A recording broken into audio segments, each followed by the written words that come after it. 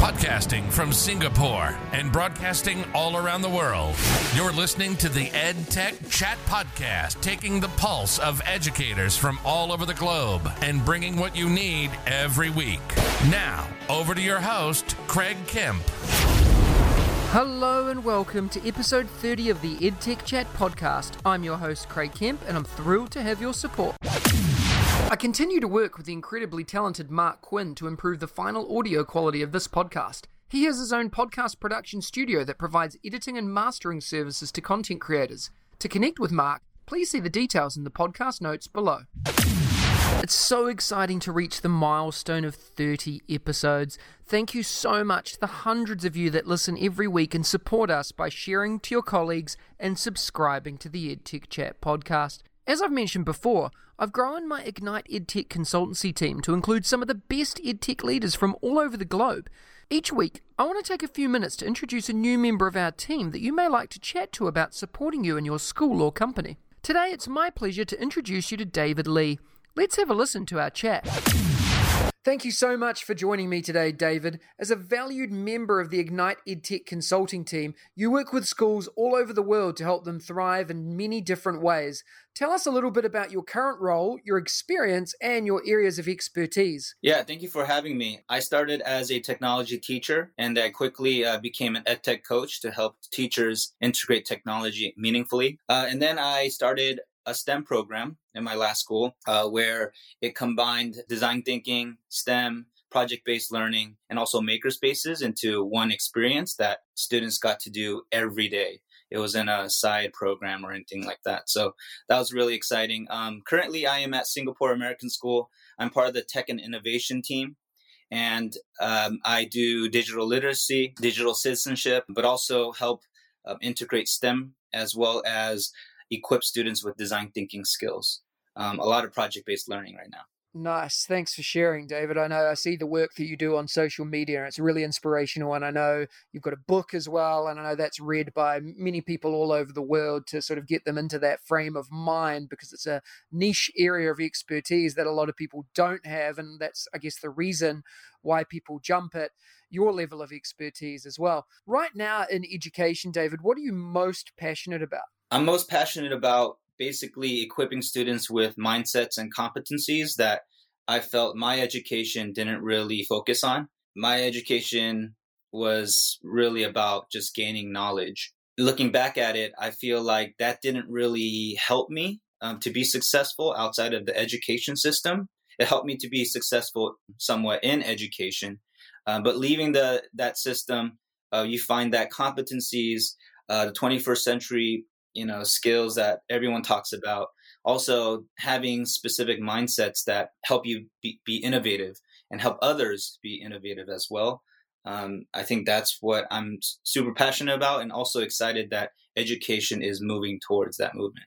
Tell us about a time, David, when you helped others succeed and thrive. I would say in the past, with some of the consulting I've done, specifically with a school in the States, it's been really valuable to have a design thinking background and to really empathize with the school and gain a real context of the school, and then providing services for them, but really providing a tailor-made service that helps the school. How do you help schools as a consultant, and how would schools and edtech companies benefit from working with you? I think it goes back to that design thinking background, really understanding the context, where the company is or where the organization is at that moment, and then helping them develop and improve. I think consulting sometimes has a bad rap is when consultants come in, they educate people, and then they leave without understanding that context, and also not facilitating that sustainability piece. You want to have them continue to use those practices that you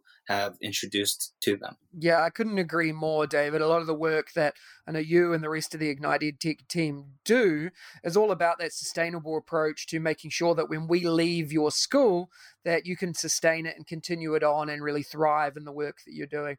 For more information about David and the rest of the Ignite EdTech consulting team and how to inquire, visit igniteedtech.com/our team. The link is in the description below. Thank you so much for joining me today, David. Thanks for having me. Thank you for your questions that you continue to send in. This week, I wanted to discuss one question from Alicia in Dubai. She asked, what well-being programs do schools offer to best support student learners in the digital space? I see so many schools paying lip service to digital well-being, but no one being thorough enough. Any help is greatly appreciated. Thank you for your question, Alicia. As I think about well-being, particularly at the moment, I see the importance of a program that doesn't just focus on digital citizenship, but digital wellness. The importance of a well-rounded digital wellness program is critical to the development of our learners. Our learners and teachers are connected online more than they have been ever before, and we need to support their well-being in ways that we have never planned for. I've recently chatted with my friend and colleague Heather Bernard about this, and she's been doing some research and training into the development of a well-rounded digital wellness program. She can be contacted on Twitter by following @TechStarTeacher. I encourage you to connect and engage with her. Her link is in the description below. The other suggestion I have is to check out the company ClanBeat. They're a startup company out of Estonia who have developed an amazing app that helps support, track, and manage student well-being and make significant improvements during this. They're looking for schools to trial their solution and give them feedback that can inform development. For more, visit clanbeat.com and sign up for free today.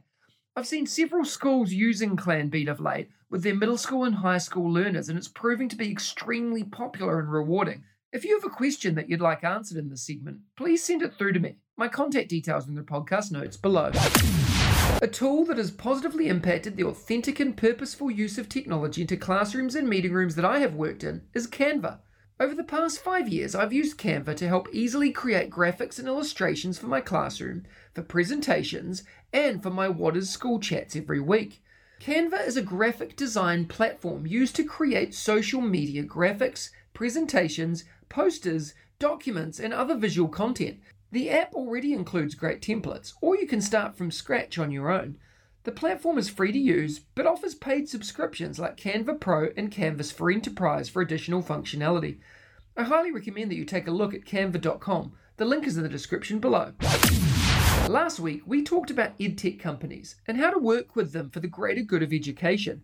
If you're interested in learning more, go back and listen to last week's podcast episode. This week, I wanted to spend some time talking about the importance of taking time out from edtech tools. As a teacher and edtech leader, I'm an advocate for the authentic and purposeful use of edtech tools to enhance learning and add value to every aspect of what we do. However, I'm so busy in all aspects of my life, just as you are in your school, that sometimes I need to stop, ask myself my why, and then reevaluate the tools I'm using. Sometimes this requires a reboot and a step back away from technology. Regularly, I do this both professionally and in personal life, even if it's just for a few hours. The act of taking a brain break from technology is something that's both mentally and physically rewarding, and I challenge you to give it a go. Don't get me wrong, I'm nowhere near perfect, but I'm giving it a good go. I try to be better every day and focus time and energy where it needs to be focused. I make sure that I take breaks away from devices so I can spend time with my family and friends and reconnect with what's important to me. Within a school, this includes ideas such as device-free days and device-free lessons, with an emphasis on learning. Happens everywhere, and devices are not the only way for us to learn and create. I love emphasizing and explicitly teaching creativity, both with devices and without. What do you do to explicitly teach creativity and provide opportunities for your students to be creative, while at the same time having opportunities to be tech-free for learning? I look forward to hearing from you soon. Each week, I bring you a short interview with some of my edu heroes, an engaging learning experience with someone who makes a difference in education every day, with a particular focus or angle towards educational technology. This week, I had the pleasure of chatting with Thomas Murray. Let's have a listen to the chat. Today, I have the honour of speaking with Thomas Murray. You might know him as @ThomasCMurray on Twitter with over 54,000 followers, and yes, he is blue tick certified. Thomas and I have been connected online for a long time now, and I'm constantly inspired by his tweets. Thomas is based in the US and serves as the Director of Innovation for Future Ready Schools in Washington, D.C. He has testified before the United States Congress and has worked alongside that body the US Senate, the White House, the US Department of Education, and state departments of education, corporations, and school districts to implement student-centered learning. Thomas, it's an incredible pleasure to have you on the show today. Are you ready to talk about education and technology integration? Craig, I'm looking forward to it. Thanks so much for having me on. It's a pleasure. Let's go. Why don't you start by telling us a little bit about your current role and what inspires you to do what you do? Great. Well, thanks again for having me on. And I'm excited to talk anything about education because anytime I get in front of educators, whether it's on a great podcast like this, standing on a stage, working side by side, it's truly an honor. And whether that educators in the United States, somewhere in Europe, somewhere on your side of the world, wherever it might be, it's an honor because I recognize it's those people that pour their lives into other people's children. And so for those of you listening, thank you for your work and thank you for what you do every single day. So in my day job, I run something in the United States called Future Ready Schools. It's free. We raise a lot of money each year through grants and through other sponsorships and those kinds of things to do the work that we do for free. So meaning, we're an equity focused organization.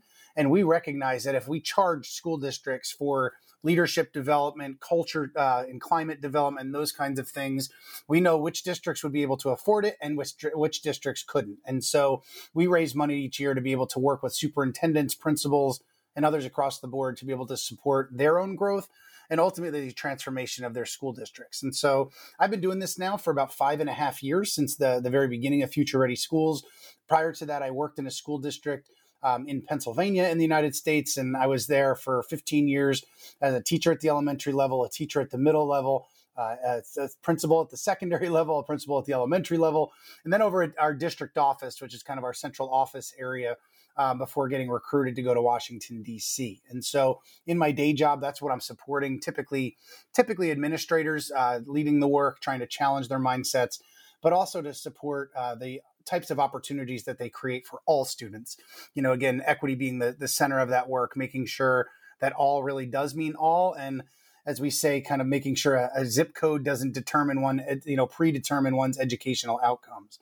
But beyond that, I'm also an author, a speaker, and I get to work, alongside school and district leaders all across the country here in the United States to support their work. Yeah, and totally inspiring as well, not just what you've shared here, but from the daily interactions that I have with you on Twitter as well and get to read everything you're doing. It's pretty cool what you're able to do and the difference you're able to make. And if you don't follow Thomas, I highly encourage you to follow the links in the description below and click through and just have a little bit of a read about the work that he's doing. Thomas, what's your best advice for people listening today in relation to educational technology? Sure. So, I've been working with EdTech for as long as I can remember, truly, from when I very first started teaching, and I had a mentor across the hall that had these newer things called digital cameras, and we could take these pictures and then get them onto our computers, and then we could take pictures and put them in newsletters. And I laugh about it now because it was, decades ago at this point. But that for me was a starting point to turn me on to learning to say, wow, I can do things differently. I was, I think, a second year teacher when we implemented one-to-one. So about 20 years ago, implementing one-to-one Palm Pilots. Remember those things? And I laugh about it now. It was the beginning to mobility, but I saw the excitement in the eyes of students. I saw how when we can leverage educational technology, we can find new and different ways to leverage and tap student potential. But I would say this, my best advice for educators is to stay focused on our why, stay focused on our purpose, and not let the shiny tool get in the way of student learning. And there's often, stories I'll tell around that where I messed that up, where I did something because it was the new shiny tool, or I tried to make a tool fit some lesson because the tool was flashy and it was new and it was cool. And I lost my purpose and my vision on that. So it's stay hyper-focused on the learning and making sure that if we're leveraging, and when we're leveraging EdTech, it's the right tool for the right job at the right point in time. It's not leveraging tools. Just because something is digital doesn't mean it's any good. And so, I'm a huge fan of EdTech, but it's using it for the right purpose at the right time and not doing it just so that we're digital. And I think that I lost my way at times with that when I was a teacher in the classroom or a principal. So I think it's really important to hyper focus on that end goal and really stay lasered focused on the learning aspect, not just the digital tool. Yeah, you've hit the nail on the head there, I think, Thomas, as well. I always talk about the why. And Simon Sinek says people don't buy what you do, they buy why you do it. And if you can't nail that justification on the head for that tech tool use, then don't use it at all. What about your daily work that you do, your day-to-day work? What's a tool that you love using that maybe the listeners out there haven't heard of before, or that it might really help them in their day-to-day work? Sure. For me, efficiency is really key. And so, there's only so many hours in the day. And for me, it's often feeling like I work two full-time jobs, kind of my day job out of Washington, D.C., as I was describing, and then the other stuff that I do around speaking and writing and whatnot. So efficiency and time management are key. And it's also very difficult at times for me to sync up with people. I think here we are, different parts of the world you and I are right now. And so I really love a tool called Voxer because it allows me to communicate with people all across the world in the time that works for me. And so it's really just a messaging app, but it's really through voice. And voice is absolutely the future. When I walk into my home now, I'm talking to Google, turn the lights on, put it in movie mode, Google, activate bedtime mode, all those kinds of things. And I really think voice is the future, but I think it's number one also because of the efficiency of it. And, time is really of the essence. And I know that educators value time because time is something we can't create more of. And so things that make us more efficient allow us to put our focus in areas that need it most. And so Voxer is a great tool for that. And we'll put the link to that in the description below as well. Learning's important to all of us, Thomas. What's one book or resource that you've been reading lately, or just one of your all-time favorites? Tell us a little bit about why we should be exploring it. Sure. So I'll put one out. I actually just started in the past 2 days, and it's really captured my attention. One of the things that's interesting is I actually read very few education books. And I know it sounds counterintuitive to somebody that's written a whole bunch of books for education in that space, but I really enjoy reading books that are not written by educators, but that I can learn a lot from. You referenced Simon Sinek earlier in The Why, and I've read a lot of his books. I've read the books of John Maxwell on leadership and, people like that, and around ideas and topics around failing forward or creating culture. And it's, I certainly do read the educational side of things, but I really like to read books on business, books on leadership, books on organizational culture and those kinds of things to be able to really then turn and say, okay, what does this mean for education? How do we apply that as principals, as superintendents, or whatever it might be? And a book that I just started was written by a friend of mine called Raise Your Game. Now, Alan Stein Jr. is a friend of mine I just connected with in the last number of months. Alan has coached some of the greatest athletes in the world. He's been a coach to Kobe Bryant, to Kevin Durant, to Stephen Curry, to some of the household names in the NBA.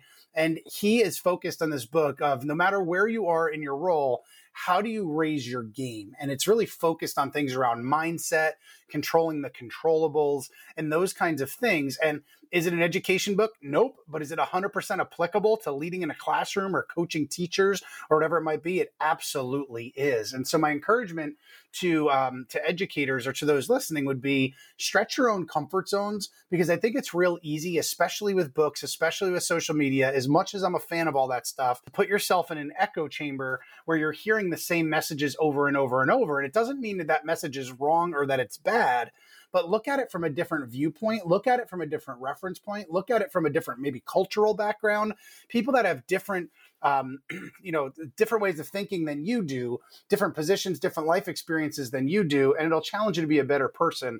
And so I would encourage people to look outside of the educational world there as well. And on top of all of this, you've written your own books, as you alluded to.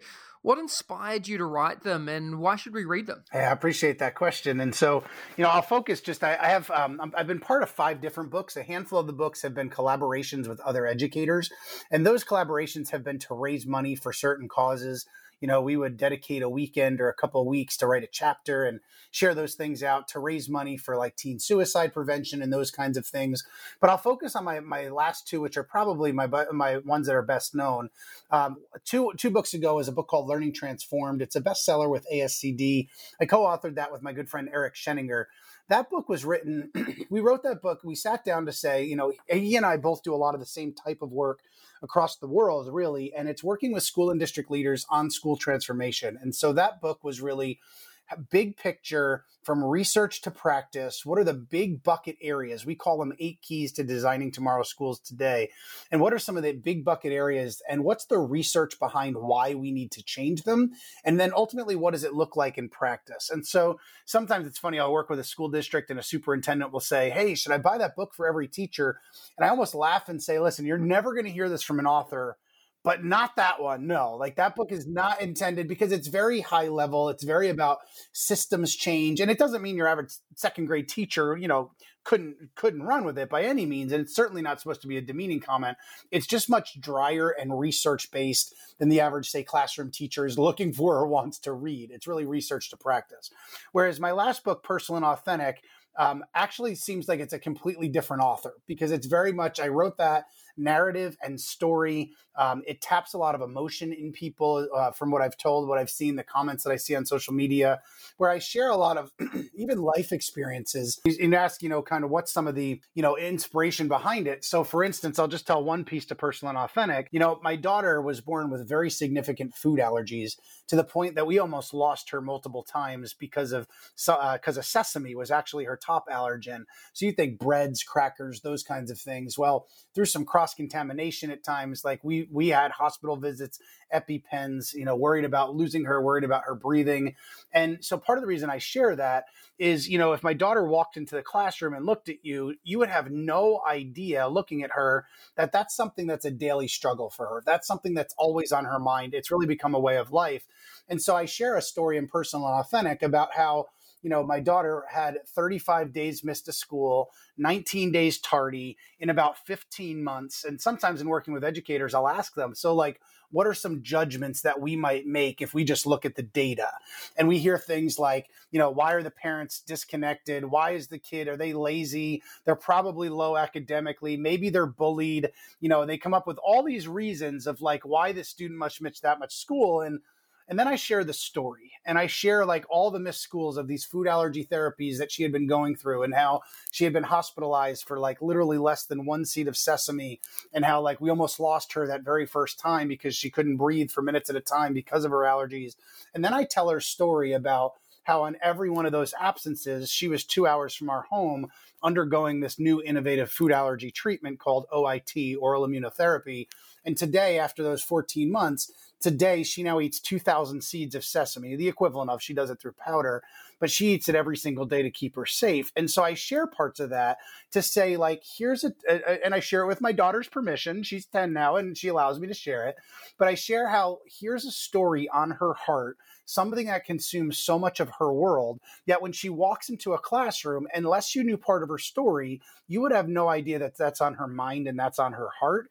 And how we can be so quick to judge as people. We can judge from appearance. We can judge by seeing a story and think it's, looking at the dangers of just one single story. And it's recognizing that the stories that come to us from our students and our colleagues, like every one of us has it. In the book, I call it the hidden stories within. And every one of us has that. It's the stories on our heart, and maybe they're really good things. Like maybe you're listening to this podcast and you're super excited because this weekend is going to be your anniversary. And even though you can't go out and do what you all plan to do because of COVID, maybe you're going to go out on your back porch and have a candlelight dinner with your spouse. And you're so excited to just have some downtime with your spouse. And nobody else that you know right now knows that. So it's one of the hidden stories on your heart. It doesn't mean that it's bad. But maybe the flip side is true. Maybe here you are listening to an educational podcast trying to grow as an educator, yet at the same time, your heart's crumbling. Like maybe your marriage is falling apart. Maybe you're struggling with your own child. Maybe you're struggling with, and we could go on and on and on about just life issues with people, and recognizing that the colleagues that we work with every day have stories within. The students that come to us every day have stories within. And it's so easy to lose sight of that. And it's why we have to focus on people before content. One of the things I wrote in Personal and Authentic is like, if we lose, we've got to really focus on who we teach before what we teach, essentially, is really what it is. And so it's making sure that people and their stories and recognizing that we won't know all the stories of all the people around us, that's for sure. But it's why we need to lead with an empathy lens. And so part of the reason that I was inspired to write that book is looking through the eyes of my 2 children and seeing like, what is it that I believe as daddy they need in their world? How do I want teachers to look at them or to treat them, to see them, to push them, to encourage them, to inspire them? And then if I expect that for my own children, I need to be able to expect that for every other child that's out there. And so it's also meant to be a book of encouragement and inspiration for those people like as teachers and principals that work so hard every single day. It's a really cool story, Thomas. It really is. And I can't wait to read it myself. The link to all of your books are in the description below. What's the best way for the listeners to follow and connect with you? Sure. I'd really say on any social media tool. On Twitter, it's going to be Thomas C. Murray. On Instagram and Facebook, it's Thomas C. Murray EDU, just because Thomas C. Murray was already taken on that one. But they can, if they can't find those for some reason, check me out on the website at thomascmurray.com, and everything and all my communication and connections are linked off the website there. As always, totally inspiring, Thomas. Thank you so much for your time today. Thanks so much for having me. I appreciate it. Next week, join me for episode 31 of the EdTech Chat podcast, when I'm joined by Steve Isaacs and Alex Quigley. One of the things I love doing is giving away prizes as a thank you for tuning in, listening, and hopefully subscribing to the EdTech Chat podcast. Last week, I gave away 1 hour of free consultancy support from the Ignite EdTech team. Learn more about the team at igniteedtech.com/our-team. The link is in the podcast notes below. To win, you need to complete the form at bit.ly/edtechwin. The winner has already been contacted directly by me, and they are Sam Potter. Congratulations, Sam. This week, I'm giving away a copy of Thomas Murray's book. To win the book, you need to go to bit.ly/edtechwin and complete the simple form. It'll take you less than a minute to do. The link is in the description below. Competition closes on Wednesday the 2nd of December, and the winner will be contacted directly by me and announced on next Friday's podcast episode. Good luck. If you enjoyed today's episode, smash that subscribe button and share it with your colleagues, friends, and families. I really do appreciate your support. Please remember to take 2 minutes as well to rate the podcast so we can reach even more educators and EdTech enthusiasts globally. Please share your favourite parts of today's episode by tagging me on Twitter, Facebook, Instagram, or LinkedIn. And don't hesitate to ask me questions that I can answer in an upcoming episode. Remember, you have the chance to win as well, so check out the links in the description for more. I'll see you again next week. Thank you for listening to the EdTech Chat podcast, creating a community for educators to learn, share, and grow. If you liked today's episode, please don't forget to subscribe so you don't miss another episode, and be in the drawing to win prizes every week. If you know others that would enjoy the show, please hit that share button and brighten their day. Join us again next week for your weekly EdTech hit with @MrKempNZ. We'll see you again soon.